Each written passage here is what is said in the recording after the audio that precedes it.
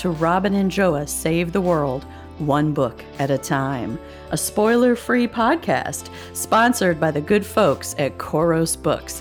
That's Khoros with a Q.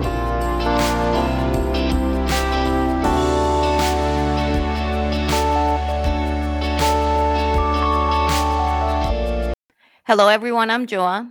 And I'm Robin. Welcome to the Robin and Joa podcast, where this week we have special guest Kern Carter with 2 self-published books and a traditionally published book on the way. Kern Carter is a Canadian hybrid author and blogger extraordinaire, but those are my words.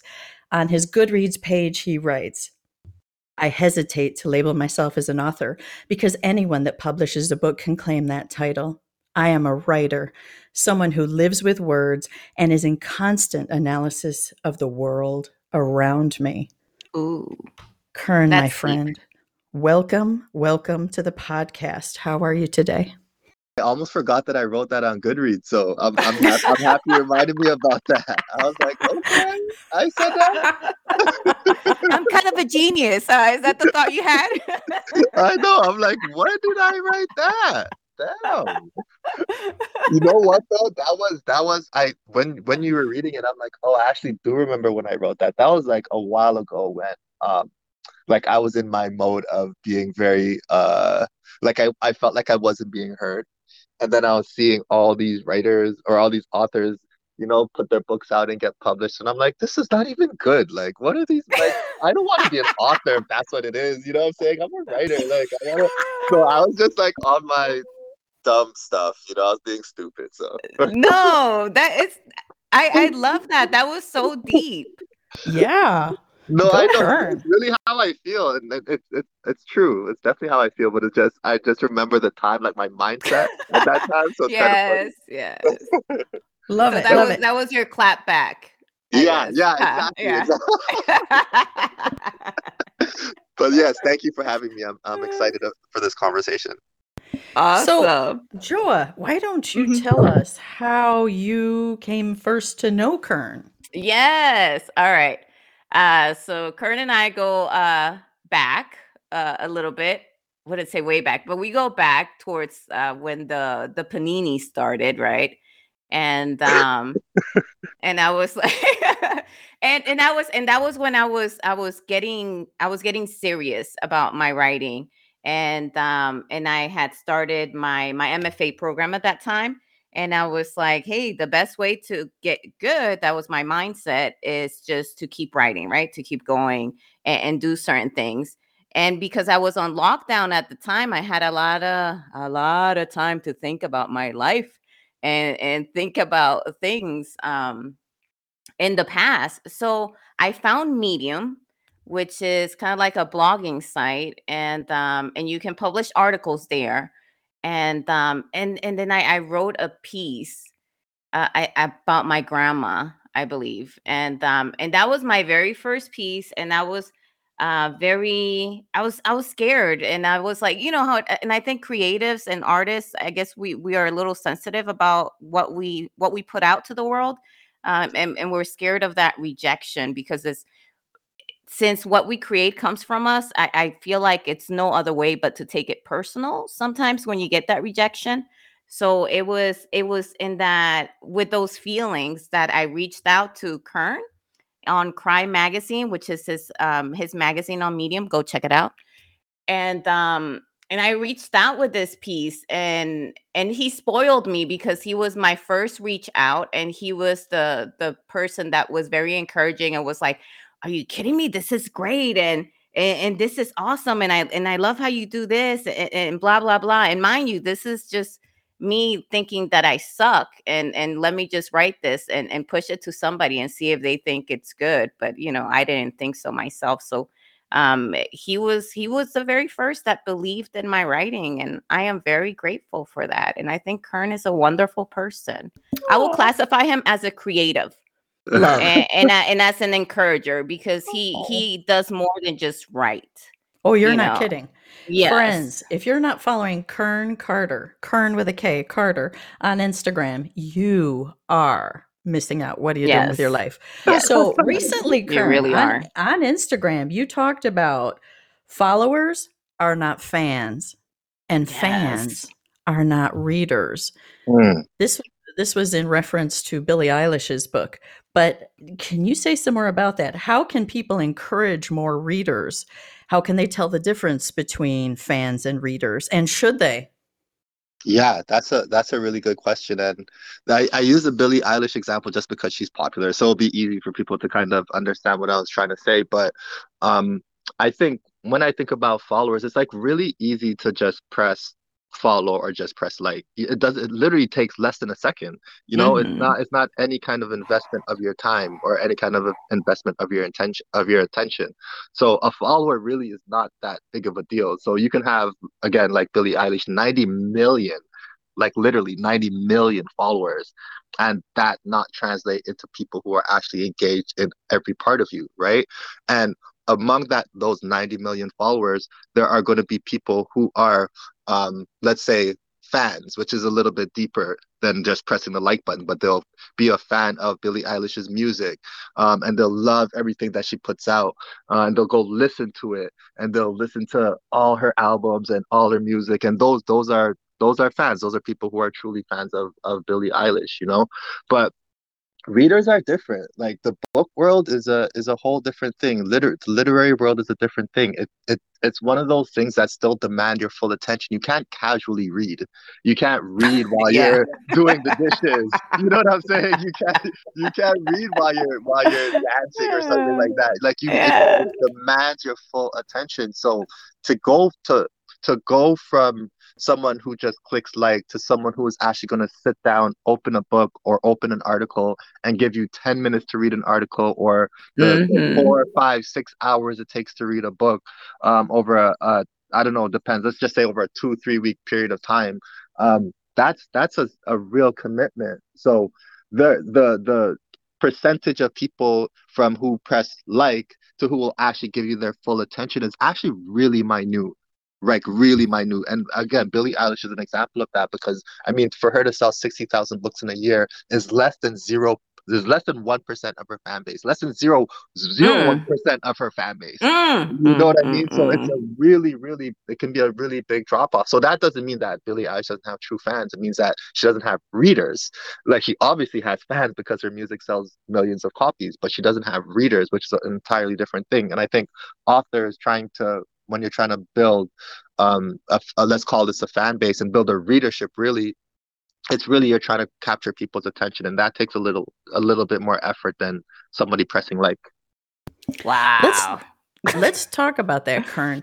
What kind of advice would you give to the regular everyday person like myself, like Joa, on Instagram, who is an author, who is trying to perhaps grow deeper connection, like very willing to grow deeper connection with their followers? What advice would you give? I would say first, know where your audience is. I'll use myself as an example. It's interesting you said Instagram, because for the longest time I was obsessed with becoming popular on Instagram. I was like, why aren't I popular? I only have, like, at this time I had less than 1,000 followers. I'm like, I have less than 1,000 followers. I want to be popular on Instagram.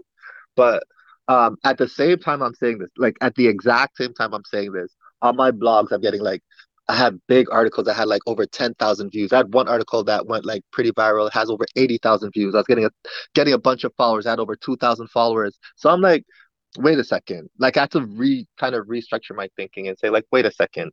If I go to my blog world where I'm actually writing, where I actually have readers, I'm already set there. I have 2,000 people who are reading my articles. Like we just spoke about readers, like who they're actually reading pieces and they're giving me the attention that I want. Yet here I am fighting on Instagram to get a little bit of attention, for someone to press like on my one of Yeah. my posts. So for the first piece of advice I would say is like, find the platform or go to where your audience is and go to where you get the most attention. And that might not be Instagram, it might not be LinkedIn, it might not be Medium, it might be like your newsletter, it might be somewhere else. So I would say first, like, find that audience where you're getting the most attention and stick with it. Like really invest time there, and find again where people are reading the most, not where people are liking the most, but find where people are reading the most. So once I made that commitment, then it was a lot easier for me to see who my readers were. And then I started engaging with them a lot more. They started emailing me. I started putting out content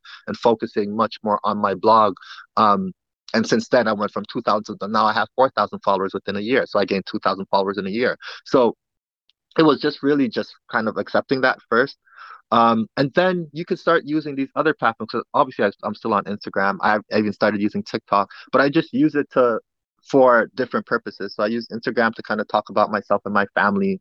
I'm not necessarily talking too much about writing. Sometimes I do, and I make sure people know that I'm a writer. But it's really just more about showing off my personality, like if anything, you know.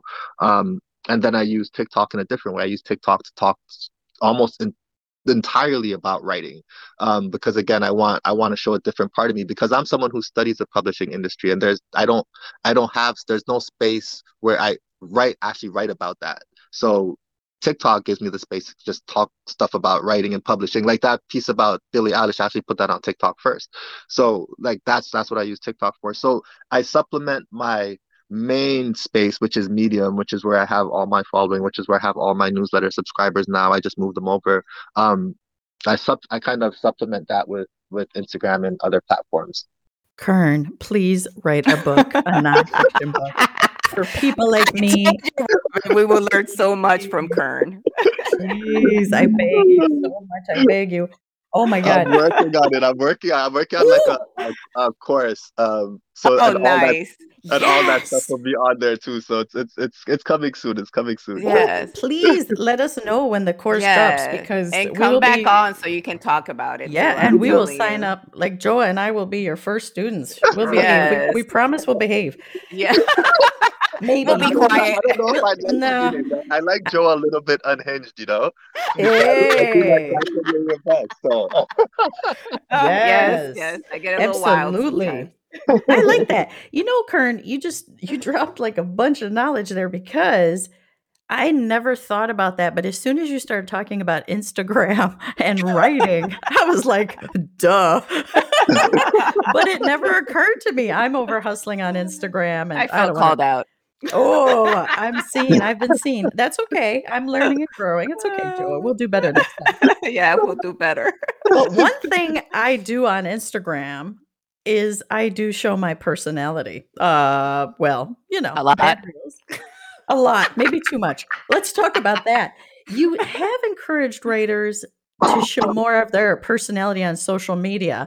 And as soon as I saw this, I was like, yes, because we don't need to talk about why. It's just such a tremendous need.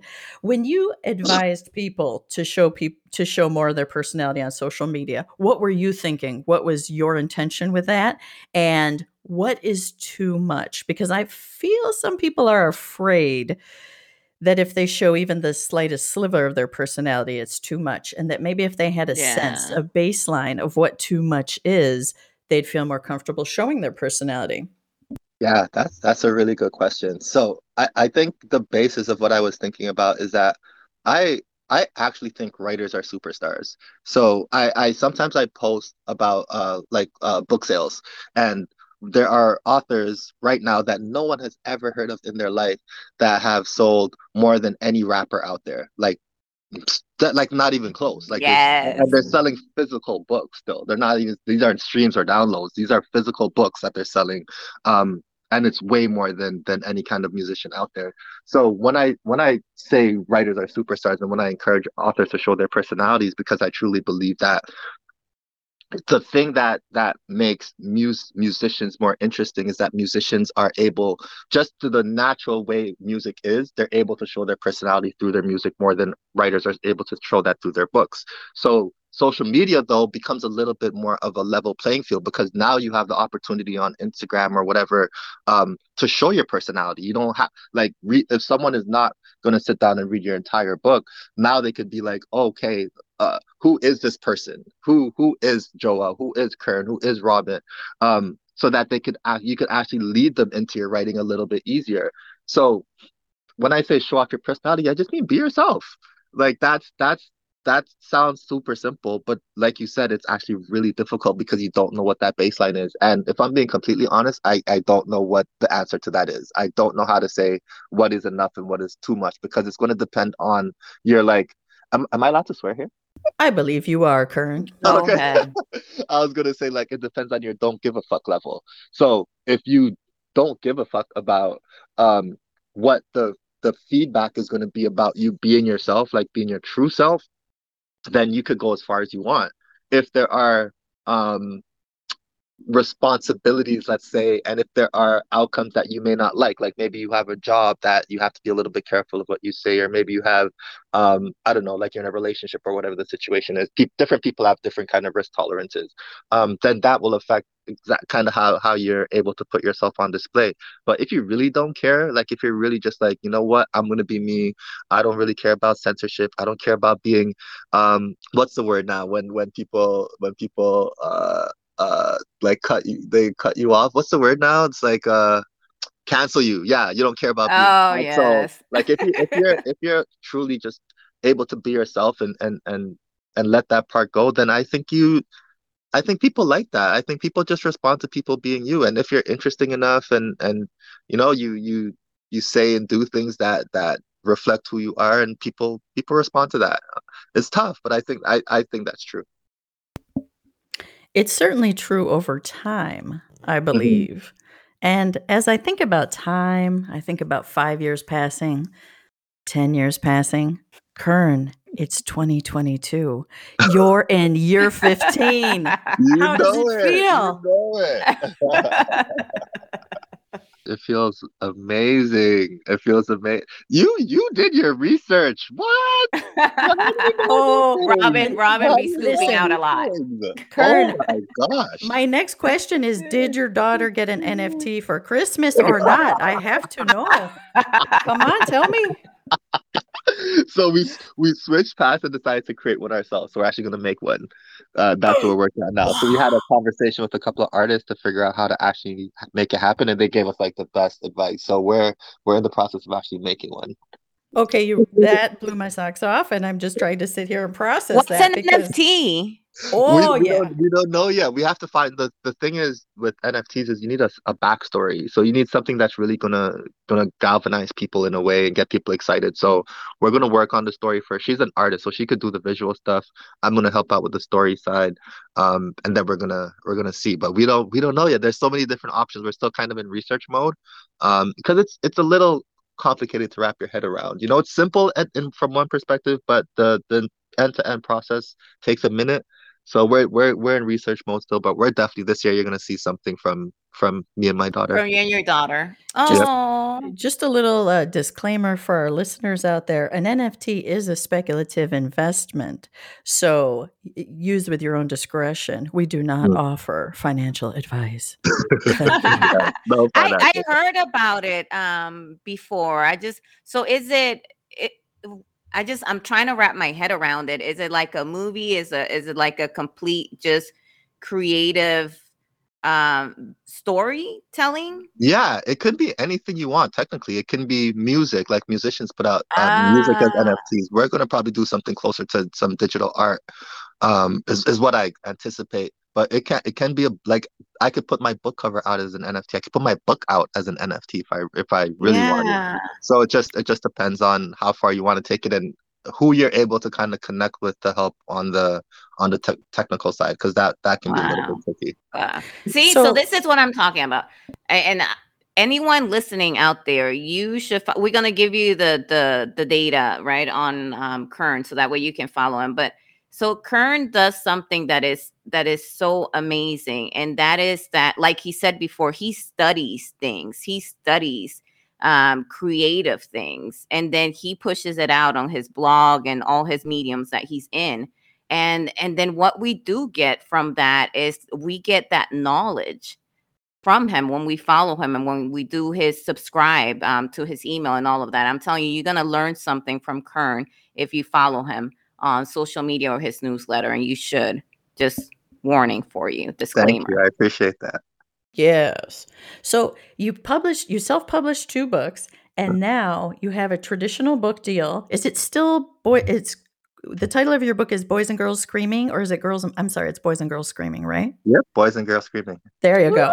Woo! You have to tell us a little bit about your book. Is it still due spring this year? Because there's been a big pushback in publishing. Are you still going to be out in Yes. spring? I'll tell still be us. out in spring, but it'll be late spring. But yeah, sorry, what were you gonna say? No, tell us all about your book. Tell us about the process in getting. Oh, tell us about getting an agent, Kern. Tell us. Oh boy, the agent process. Yeah, so I mean, for me, getting published was like one of my end goals. So it's always what I wanted to do. But kind of stepping back to the self-publishing part, I was someone who was, even as a writer, like even knowing most of my life that I wanted to be a writer and like an author and a published author. At the time when I was writing my first book, I knew I wasn't good enough yet. Like I just knew it. And I felt, not that I wasn't confident in my writing ability, but writing an actual novel your first time is not an easy task. Like Joe, I'm sure you could probably relate to that. Yes. But it's just not an easy task. The learning curve is huge, even for a writer. So it took me actually 6 years to write my first book. And obviously I was going through life and other things happening, but it took me that long to feel comfortable putting something out. And that's why it was just a novella. It was only 72 pages. It was in this really kind of artistic format where I wrote in short sequences that I call thoughts, because the book is called Thoughts of a Fractured Soul. So it's just like kind of flashbacks of thought that connect together. So I wrote it like that. Yes, I was being creative, but at the same time, it was almost like my admission that I wasn't ready to write a full novel yet. So I'm what I'm saying is that I needed to learn, and I knew, like, I was really self-aware, and I know I needed to get better. And when I was writing that novel, I think, just to go back to your initial 15-year point, Robin, when I was writing that novel, I showed my first draft to my professor, my university professor, and he was like, he took the time to read it during finals. It was like 200 pages at this point. It was not a novella. It was 200 pages on Microsoft Word. Like, and I think it was single space too. It was like a monster. Jesus It Christ. was so ridiculous. I know. I don't even know how he read it. I have no idea, but he read all of it. Respect for that man. Yeah, super, super respect for him. And then he brought me into his office and he spoke to me for an hour about it. And what I remember the most is that he said, if you really want to do this, if this is something you want to do with your life, it's going to take you another 5 years to learn how to write, 5 years to build an audience, and then 5 years to make the amount of money selling books that you want.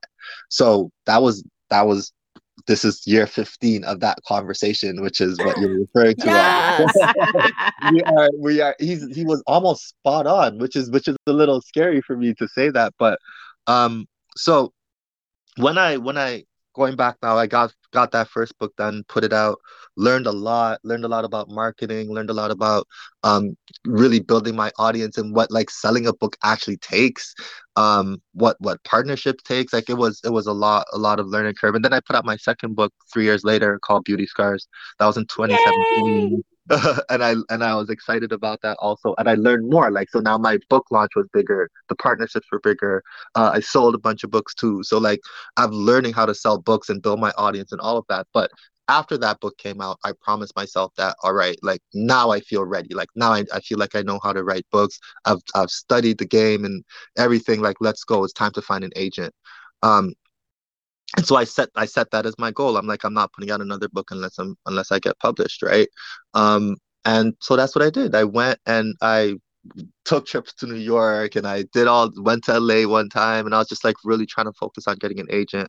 But interestingly enough, the way I got my first agent was actually through networking, which people, I think, underestimate a little bit. So I was super invested in the local writing community in Toronto. I'll go to all the book readings, I'll go to all the writing events, all of them. Like, I just went. And on this one day that I actually didn't want to go, it was like cold, it was winter in Toronto. I was like, oh, I don't want to go. So, but it was really close to my apartment. So I walked over, and then the person who was there, who had seen me at previous book signings and book readings and stuff like that, she started speaking to me, started asking me about my self-published books. I told her, she's like, you know what, you need an agent. And she connected me with my first agent. And although that didn't work out, and I ended up with another agent, again, I thought networking was really important to making that happen. And I think people should realize that. And very quickly, because I feel like I'm talking a lot, but very quickly, the way I got my second agent which is, I think, another important lesson, is I got my second agent because of a article that I wrote. So this is a long backstory. I wrote an article, a piece, and I think it was about my daughter actually. Which Um, one? I- The one that I loved? which one? I don't remember which one it was now. Oh my, I It was a even while sent you ago. an email. So Kern has, that's why I'm saying you need to subscribe to his newsletter. I'm telling you, you're gonna open those emails that he sent out.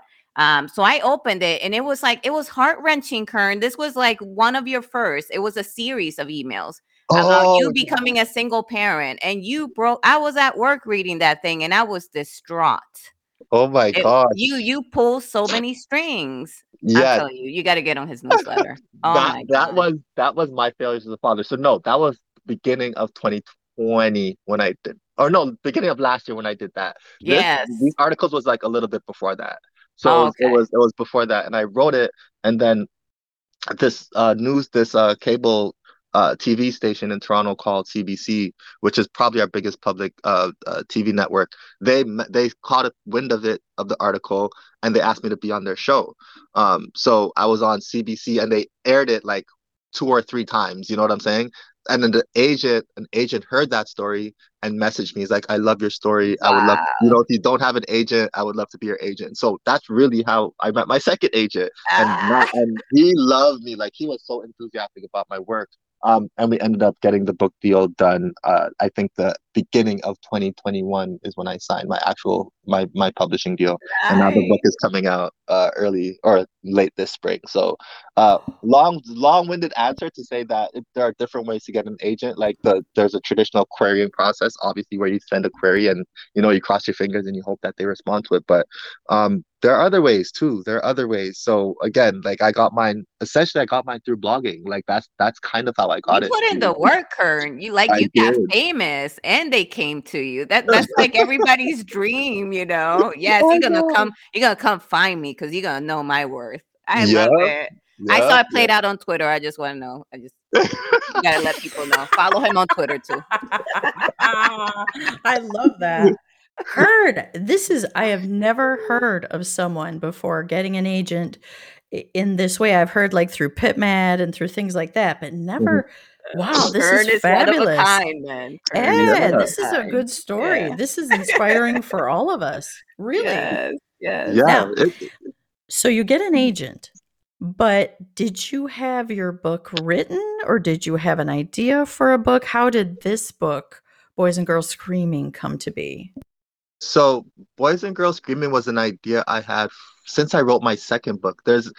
So you're gonna get like an exclusive story now because I've never told anybody this. Ooh, But Boys and Girls Screaming was an idea for my second book. In Beauty Scars, if you read Beauty Scars, there's a I part in did. it where yes, you did. I know you did. There's a part in it where one of the characters starts a group for like for kids in her school or in her neighborhood, and they need to register the nonprofit so that they could actually make it more official and get money for it. And she names the group Boys and Girls Screaming. Um, Yes. yeah, that was in that book. So that was like I wrote that in like Oh, 2015 when I was still writing that book, 2016 or something, right? So I as soon as I wrote that, I'm like, I love that concept, Boys and Girls Screaming. I'm gonna remember that actually, and I told myself, I'm like, my next book is gonna be called Boys and Girls Screaming, without no idea of it. I just like that little concept, right? So when I was when I was thinking of getting an agent and thinking of writing my next book, I was like, I already know it's going to be called Boys and Girls Screaming, but what's it actually going to be about? How can I actually tie that kind of thought of the small group and tie it together into a bigger story? And then one of my friends had told me this story about um, he was a foster parent, and his foster child, before he came into the foster home, he had called his mom and he told his mom, he's like, "Hey mom, if you come and pick me up, I won't have to go to this foster home anymore. You just have to say you'll come pick me up." And she said, "No, stay there." And that story like ripped my heart out and it stuck with oh, me. So there's a main character in Boys and Girls Screaming named Candace, and Candace's mother abandons her like at the very beginning of the story in a different fashion altogether. But that abandonment, that like running away and leaving your child, um, that became the basis of like how I started thinking about Boys and Girls Screaming, and I compared that up with the group, like the thought of teenagers or young people forming these groups to help themselves. which is what Boys and Girls Screaming is about. It's about these group of teenagers, friends who form this group within their school just to help themselves deal with trauma. And they call the group Boys and Girls Screaming. So that's really how that kind of came to be. And then when my agent messaged me, and he actually reached out again. Like he didn't even know if I had a book or not. So he reached out and he's like, let me know what you got going on. So I sent him stories, and this is why I love my agent. I sent him stories, and he's like, "Oh, I don't really like this one." He was super honest. He's like, this is like there's work to be done on this one, blah blah blah." So we did this for like months, and then I was like, I hadn't for some reason I just didn't send them Boys and Girls Screaming. I wasn't done yet. I wasn't like in the mode where I thought it was like ready yet. So So when was I it got drafted already? it was Boys and drafted, yes. I was Okay. in draft mode. Like I was going like Boys and Girls Screaming went through like 6, 7 drafts. So I was probably around draft 5. So by the time we got to him not liking the first couple of stories that I sent him, I was finally finished. And then I sent it to him, and he read it, all of it, that night. And the next day, he's like, "I love the story." He sent me the contract the next day. And he's like, "Let's go. Like, this is the story we're gonna get." And then 2 months after that, we signed the book deal. So I was Wow. it was a long kind of trek, I guess you could say, but it was totally worth it because I felt like Boys and Girls Screaming is like the first story that I wrote completely 100% from imagination. Like it was just me dreaming things up. And although I took like maybe like real life emotions and stuff like that, like it was just these characters were completely made up, and I thought it felt special to know that my first published book was just like me being like in my heart, like this is how I look at it for myself, like me being like a true writer, like it was like a dreamer and imaginer. So yeah, I'm excited about it. Okay, I That love is that. so nice. I Can't know. I can't love wait that to read story. that. Now, you said 2 months, so it was 2 months from story to finishing the first draft, or 2 months from story to finishing an edited draft? Let us know. Oh, okay. So yeah, there's a good story with this one too. Boys and Girls Screaming. I wrote the first draft in 2 months because there was an agent pitch happening in New York, and I didn't find out about it. It was happening in August, and I didn't find out about it till June. And I actually found out about it on vacation. When I was like kind of scrolling through my laptop, I was on vacation in Mexico. I was like, oh shit, it's in June. So I really only had 2 months. So I've never written a first draft that quickly before. So I wrote it really quickly. To go to the agent pitch because they said you have to have a full manuscript ready to pitch. So I did that, went to the agent pitch. 5 agents were interested based on my pitch. And then so this is in about August, and then 5 of them all wanted me to send them the full manuscript, and then all 5 of them said no. They don't like the full manuscript. But then one of them was like super helpful. She's like, you know what? Here's what's wrong with your story and why I'm saying no. And she gave me like all this feedback, and the feedback was very harsh, but it was super fair, and it was actually really spot on. And it was hitting points of my writing that I thought I was already good at. So when I got that feedback, at first I was angry because I was like, fuck, I thought I was good at this already. But then I was just like, no, Karen, you need to go get better. So I took some time and put myself through a full novel writing class. Like I paid 3 grand, put myself through the class from that January. Like I got the feedback in like November. I signed up for the course in January. The course went till August. And it was the best thing I ever did in my life. So it changed my writing. It made me so much better. And then that time duration from January to August is when I was going through that stuff I just mentioned with my agent about sending him different stories because I was getting Boys and Girls Screaming ready.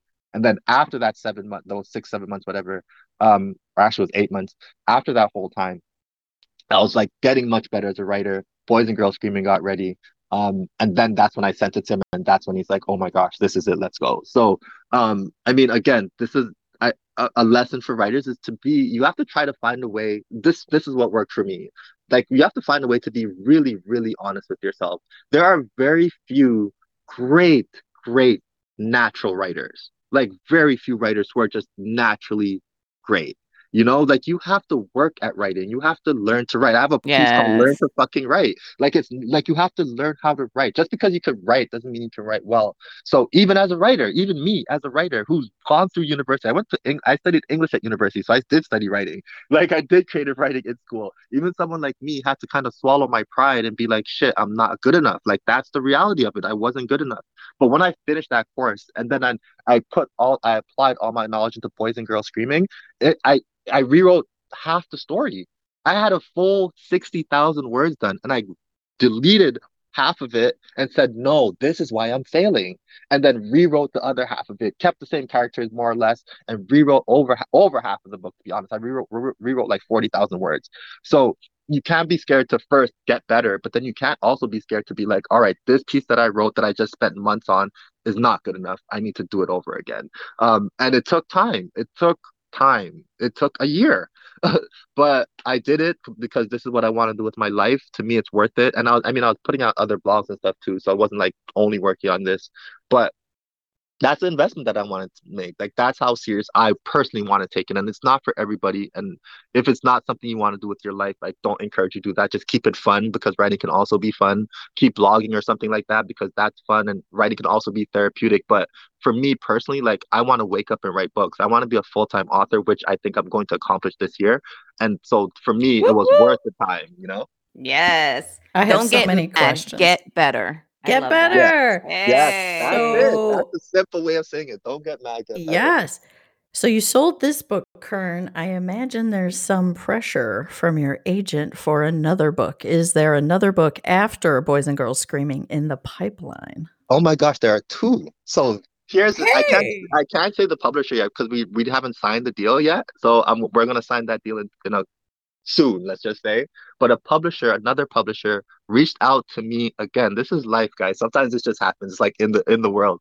Another big publisher reached out to me and they're like, "Hey, we loved your writing. Would you be willing to write a book on XYZ for us?" And I'm just like, "What?" Like, yes, of course. So because the publisher reached out to me, I don't have to have the full book done. You just have to have like a few chapters. So I wrote a few chapters, sent it into them. They absolutely love it. So right now we're in the process of just working out what the deal is going to look like. I actually spoke to them earlier this week, so we're literally just about to start wrapping that process up now. So I'm gonna have another book deal. We'll have two book deals this year. And before that, my agent had told me earlier this year, after we signed our book deal, we got it all wrapped up, like earlier in 2021. After we got everything wrapped up, he's like, "All right, Kern, you're in the game now. Start working on another one." So in March, I was already working on another book that I'm now completed. So we're almost complete. I'm just going through a little editing process. So I'm going to send that to him within the next month. And I'm anticipating having 3 publishing deals this year. So that 15 years of becoming a full-time writer, like this is happening this year. It's in my heart. Ooh, all right. Kern, way to be an overachiever with 3 book deals in 1 year. That's awesome. Congratulations. So motivational. This It's is happening. awesome. So a book you started in March. Walk us through just briefly your Mhm. process. So you start the book in March, you write a first draft, maybe you do an editing pass. Let us know how that works because your timeline is pretty awesome that you've completed this book already in January. So Yeah. inspire other authors, please. The way I write to try to finish something I want my first draft to be like super good. I know that I'm gonna have another draft, but I really focus in to make my first draft as close to done or close to complete as being possible. So I actually it because I wake up early to write, I have like 2 or 3 hours in the morning where I write every single day and I write every day. So that I have that luxury, I have that, it's a privilege, right? I understand that not everyone can do that, but I can. So I use that. I use that privilege. I use that luxury. And that allows me to really kind of go at a steady pace, but then also be very critical of myself right away. So as I'm writing, like let's say I get through a couple of pages, I'll read those pages and be like, I don't like this right now. I already know this is going to suck. Like I take it out. So I'm editing as I'm writing, like so by the time I get finished a first draft, yes, it's a first draft, but I would say it's a fairly polished first draft, like it's not like so far from where it needs to be completed. And plus I'm someone again who made sure like even after I took that one class I told you about for 8 months, I took another class right after that. So I'm always trying to learn. I'm always learning and always reading. So I'm getting better. So at the same time that even though like Boys and Girls Screaming was like 5 or 6 drafts, and my first book took me 6 years, and Beauty Scars was like another 2 3 years. Like all those books took me a long time. I feel like as I'm improving, I'm actually able to see the mistakes faster. So with this book, I was able to see where I was going wrong much faster than I was previously. Even in writing Boys and Girls Screaming, like I was able to kind of be like, no, no, Kern, you need to set the pace more. You need to slow Yeah. down more. Oh no, you're losing yourself here. Oh no, Kern, the character would never do this. Like, like I was able to catch those things much faster, go back and edit them in real time, so that yes, this is probably like I would always encourage writers, like I don't know any writer or author who would like write a first draft and call that complete. Like I'd say never do that. But at the same time, I feel like I'll probably only do like 2 or 3 drafts, or I only did 2 drafts for this book. 2.5 drafts for this book, because I felt like I was able to kind of catch my mistakes a little bit faster, and I'm learning, and I feel like I'm just getting better. What's your average daily word count? Ooh, good question. I Ooh. don't know what my word count is. I'd say about, but I'll do about I'll Or do probably you do do about, by time? yeah, I go by time. Okay. That's something I do. I start at 6 and I finish at 9, or whatever I get done, I get done. Sometimes that's 3 pages, sometimes it's, to be honest, sometimes it's 1 page. Sometimes it's 5, 7 pages. So I'm totally like a time person. Nothing wrong with that. So I you're a love that. sit in your chair kind of person Yeah. and get it. Show Yes. up. Yes. Yeah, Yes. exactly. And the morning time is just good for me because I get distracted. So if there are no distractions, I'm better like that. I can't Same. write with Same. distractions. I just can't.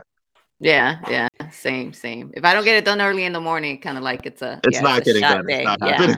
Yeah. Yeah, Yeah. it's not Yeah. happening for I'm me. the same way. I completely get it. I have a question for you. Would you say that ghostwriting also helped you in getting better at writing? Yeah, it totally helped me with voices and understanding character. First of all, it helped me in 2 different, completely opposing ways. It helped me in being able to um get inside people's heads. So writing for other people is like almost like character building. You could associate that in a way because you have to like be somebody else. So it helped me with that for sure. And then um it also kept me consistent, which also helped. The other thing though that it did was it allowed me to make money. It Yes. that money gives you like a little bit of time freedom. You know what I mean? So like the fact that I was able to make money ghostwriting was like, and make money doing what I still love to do, which is write, even though they weren't my stories. It just gave me time and time freedom to actually write without having to necessarily commit to being in a job like 9 to 5. You know what I'm saying? Yeah. So Yeah. the time freedom was like super essential to my process, actually, and my progress, I should say. Of course. Would you say too? So I love talking about money since we're on the subject, right? Would you Hmm. say it's kind of like a happy medium of because going to where you have to get commitment from people that follow you so that way they can read your works and so forth, and commitment requires trust, right? So what would you say is a happy balance, gaining trust from a followership to trust you in your writing so that way they can be readers, right? And maybe earning that trust through freebies. So what is the balance between gaining trust through freebies or discounted and making money? Because I mean, we need to make money, right? I mean, so that way we Hell can yeah, continue writing. hell yeah. That's a really good question, and something that I've been thinking about more and more this year. As I'm like building different platforms with like Cry Magazine, and then Love and Literature and stuff like that. What I'm learning, and to me, I'm still learning this, so kind of take it with a grain of salt. But I think that it's really about um I think about building assets and what value each asset has. So my book, what value do my books have?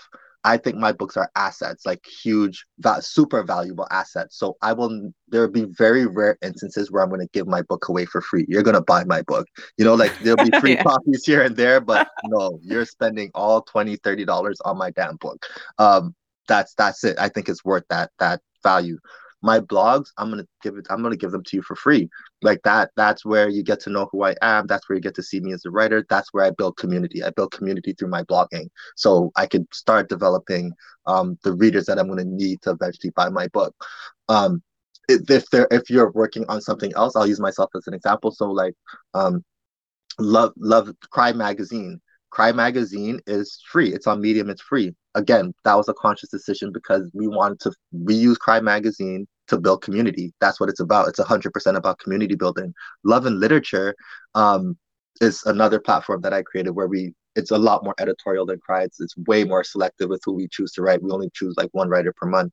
Um, that's technically we kept it the access free, but we see Love and Literature, and I say we because me and my business partner, we see Love and Literature as an asset though. We always saw it as an asset, as a sellable asset. So even though we kept the content free, we're building this up so we can actually sell it. And Oh, when wow. about halfway through the year, when we realized exactly what the value was of Love and Literature, we were able to go to partners. And then I think you may or may not have known this, but I posted it recently where we got investors, and now our first investor check just cleared like a couple of days ago. So What? we got someone to Okay. invest into the concept of Love and Literature, and specifically a concept we're calling Teens Love Lit, where we're actually having teenagers share stories on the platform in the same way we did for Oh. Love and Literature. But now it's worth something. Now it's valuable. Now someone has placed a dollar value on it. And what we're going to do is we're going to take the podcast model and keep the content free for readers, but we're going to charge sponsors. We already have investment partners, and we're going to charge advertisers. So we consciously built that as again, a sellable asset. So it's really about having some kind of discernment about what pieces of your writing and your platform building you think are most valuable, and sharing it in the way that you think it deserves, and putting a price on what you want to put a price on and how you want to put a price on it. Again, I'm building a course. That course is definitely not going to be free. It's going to be the most expensive thing we sell, but I expect to sell tens of thousands and hundreds of thousand copies of my book. That's my goal. With the course, we don't expect to sell that much. We don't need to sell 100,000 courses. We're going to sell, it would be great if we sold 1,000 courses to 1,000 people who really need it, but the price point is way higher. You know what I'm saying? So you're going to make a little bit more. So it's really about that, just figuring out which one of your, like, what is valuable, what are assets, what is free, and how you could like build the funnel to get to those different points. So it's like, so building community, make it accessible so that way you can build that community. And then those things that you have identified already as something that are assets or that you want to sell, just keep those as a selling point, Yes. but Yes. bring people in 100%. through that discounted and free Yes. community. I Yeah. like that. I like that. That's been something that I've been thinking a lot about, because as I progress, I should say, I'm kind of like in the baby mode right now because I'm not there yet. But as I progress, it's like things that I need to think about and have a plan on. And Yeah. And you yeah, should have a plan on it. Like these things are deliberate. They're not like my journey. Like as I explained today, was very deliberate. I know what I wanted to do. I knew, like like I want to be a published author. I knew with what we want to do with Love and Literature. Like these things are deliberate and take time. So I love that you say you're planning and thinking about it now, even though like maybe you're not where you want to be. But to be honest, that doesn't matter. Our investors, they bought into us based off what they saw us do with Love and Literature, but really they based it off of an idea. Like the Teens Love Lit has not even come out yet. We have 0 subscribers. We were aligned on some things and we knew that, so we chose our partners wisely. And we showed them a concept that we thought would work, and they thought that we could execute. So, like yeah, it's yeah. really you sometimes you think you're far away and you really aren't that far away. It's just really about, again, being able to identify what the value is, and then who would actually see the same level of value that you see in it, to be able to maybe pitch it to that person or pitch it to an audience or whatever the Yeah, situation is. yeah. And I have another question for you, Kern. So, because this is something about you that I really admire, and that is your how open you are to being vulnerable. Mm, So, would you say, and that's something, and I see that in your works, and anybody that will read your work can see it. That it's just your vulnerability is right there on plain sight for people, and that is so endearing, and that is so. I think it helps me to trust you because mm. when I see somebody being open and vulnerable, then I'm like, okay, I can trust that person. And so, would you say that that's the kind of level that we should be in as creators so that way we can get that buy in I from, potential clients, followers? Yeah, you said it. It because it does build trust. Like if you're willing, again, we spoke about this earlier. If you're, how honest are you willing to be? How open are you willing to be? Like you're calling it vulnerability. How vulnerable are you willing to be? It that the level of vulnerability I show, like you said, makes people know like, oh, he's a real person. Like he is in this, like he is Yeah. in this. And you feel connected to my life in ways that you wouldn't be if I wasn't this vulnerable, if I was just putting out how-to content. And nothing wrong with that. I'm just giving an example. But Yeah. you wouldn't connect with me in the same way, or you would have a different connection with me. And I want people to feel deeply connected to me because I feel that if you trust me, Kern, the person, then it almost doesn't matter what I put out. You're gonna Yeah. trust anything that I put out because you're gonna read Love and Literature and you're gonna read my books and you're gonna come to my platforms because you trust me. You know that I'm gonna give you something that's high quality, that's very sincere, that's very honest. Like you're gonna trust all those things because I'm vulnerable in my writing and I let you know exactly what's in my head and what's in my heart. Like now that takes heart, a little time, and a little bit of guts. Yes. And sometimes it's uncomfortable. And to be real with you, there are things that I won't share. Like I'm not sharing everything in my life. There are things with my family that I feel that, some things I put out there that I was like, oh shit, like that was a lot. And I had to have like with my failures as a father series, there was things I said about my mom, and I kind of warned her. I'm like, hey, this chapter is going to be about you, so like just warning Yeah. you, blah I blah blah read blah. those. I thought those were so, oh my God, gut-wrenching. I love those. Yeah. Yeah, yeah. So sometimes you have to do that, like you have to kind of, think about how it's going to impact other people. But again, I my don't give a F level is fairly high.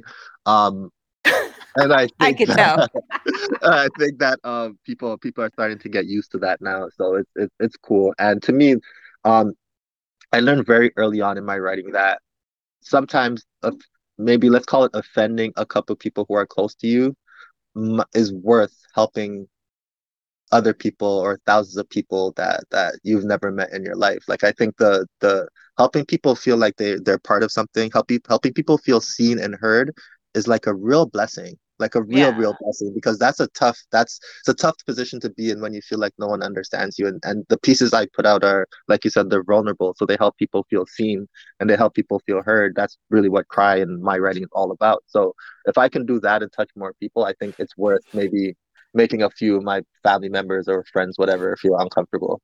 It's worth it, huh? Totally Yeah, worth it. it's worth it. Oh my gosh. I have one last question for you, Kurt, because I don't want to close out without this. What is your advice to fellow writers on 3 things that we should be doing to self-develop? Because you touched upon it, what are some things that you do to self-develop, but what are some things that you advise that we continuously do so that way we can improve on our craft and it's not just one and done, right? We got to Yeah. continue to grow. So what are 3 things? I would say the first thing is educate yourself. If you're able to do that financially, do it all the way. So put yourself through a course, a writing course, and stuff like that. And be very specific about the course you're taking. Take a course where you're going to get one-to-one feedback. So the professor of the course is almost like your mentor, where they're actually giving you feedback on pieces of writing that you're submitting, because feedback is the best way to grow as a novelist. 100%. I don't think there's anything that could compare to it. So do that. Put yourself through a course. If you can't afford to do that, then there are YouTube channels, there are master classes, there are stuff that are free that you should watch. Go on YouTube and start YouTubing some writing videos and learn all of it. Try to consume all of it. They're helpful. They're not as detailed, obviously, as a course. You're not going to get the feedback, but you'll still learn. And learning is number one. So I would say always learn, number one. Okay, so there's regular advice, which is like, make sure you keep reading. Like reading is actually essential to writing also. So like make sure you keep reading and stuff like that. But for me, I think the thing that authors kind of ignore a little bit is be into culture. Be aware of what's happening around you. Like be aware of what's happening in the world. Writing is about like we're like the Yes. historians of the world. We're the Yeah. dictators of history. We're the dictators of culture. Writers are 100%. Everything you see in this world that is projected on social media, on TV, on the internet, it starts with the writer. So I would say just understand what's happening around you in the world around you, so that you could actually infuse those things into your stories. And even if you're imagining like something that has nothing to do with reality, I think if you understand the reality, then those things will hit people in a different way. It'll hit them harder and it will connect with them harder. So even if you're writing about dragons, the understanding politics, what's happening in politics, or understanding what's happening in social justice, you're able to make connections to the world, where people could understand that those dragons represent something bigger. So that's the other thing I would Wow. say. And the last thing I would probably say is study the publishing industry. When I went back and rewrote Boys and Girls Screaming, um yes, that the class obviously was like the number one thing that helped me for sure, and it helped my writing. But honestly, I studying the publishing industry, like I subscribe to newsletters. I read. I know, obviously, like I talked about, I spoke about, like knowing how many books author sells. I know which books got picked up by which publisher. And I know what those books are about. Like I read the summaries of what those books are about. So I had in my mind already, like, these types of books sell. This type of book will make sense. This is the type of story that would make sense. And what I realized with the previous version of Boys and Girls Screaming was, it was I could not pinpoint what the story was about. And like, it was beautiful and I loved it, but one of the weaknesses was I couldn't pinpoint what it was about.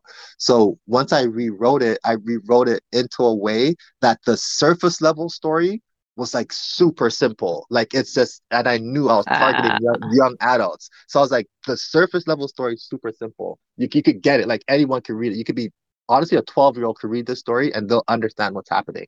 But because I'm also like, I love writing, and I'm not just going to put out like a basic story. The undertones of the story are deep, and the writing is still kind of heavy, and it's like still poetic and beautiful in parts. Like, so I was able to still carry all the things that I love about and I care about as being a writer. But at the same time, I'm like trying to sell books here.